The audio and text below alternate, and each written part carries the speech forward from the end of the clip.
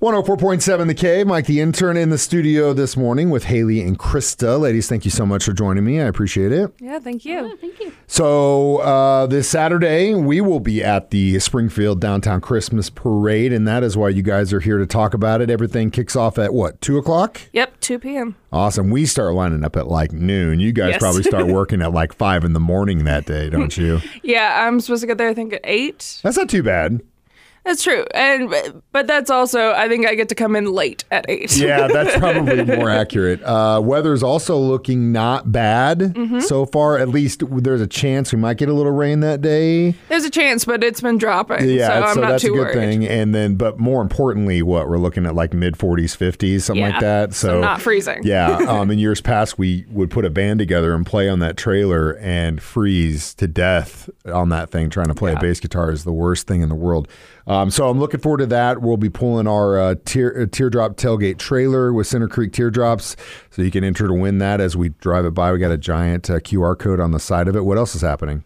Oh, we got a ton of stuff. We got all the Springfield High School bands, so that'll be a fun draw. I get to see my old band director. Well, no, he's not there anymore. Peterson's now a jury, so he was Kickapoo's band director for years, even after I graduated. So I got to see him every year. It was like my one time seeing him a year, but now no more. He's in jury, so... Well, you can still support the Kickapoo band. Yeah, get your butt out there, Dr. Peterson, if you're listening. Krista, what's some of your favorite parts of the Springfield Christmas Parade?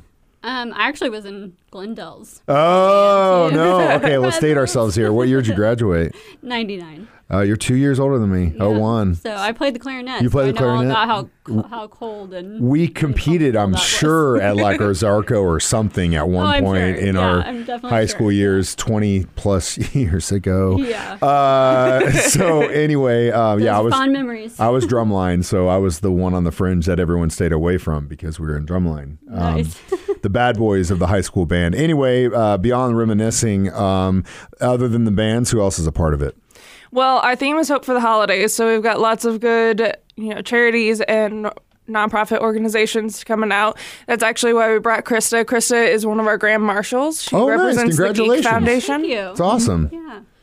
So I am the director and founder of the Geek Foundation. So we're a nonprofit that teaches tech education to diversify the tech industry. That's awesome. So we recruit women and minorities, and we do boot camp style classes. Over a shorter duration, and our classes are free. So we teach classes like computer programming, like web development and IT and video game development. That's really cool that you do that. That's a really cool organization and a really cool idea too. Thanks. Because, it's much as I try to pound into my 16-year-old's head that, math sucks. But you're going to have to figure it out because that's the way of the world. If you want to make any kind of money, you can't rely on playing records all for the rest of your life. So do the math and do the engineering. That's a really cool idea. Yeah. Because it all funnels back into that stuff. Yeah, for sure. The great thing about it, though, is you don't have to really have like a math background to do like web development or video game development or things like that. I kind of equate it more like learning a foreign language. Exactly. Yeah, so, coding for sure. If you can just memorize stuff and, do things, you can get into really well-paying careers. Yeah.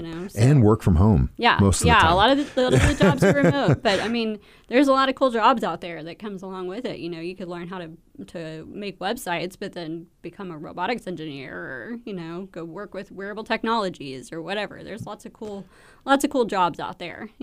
So your involvement with the Geek Foundation, are you guys just going to be like raising funds when you go through, or how's that work?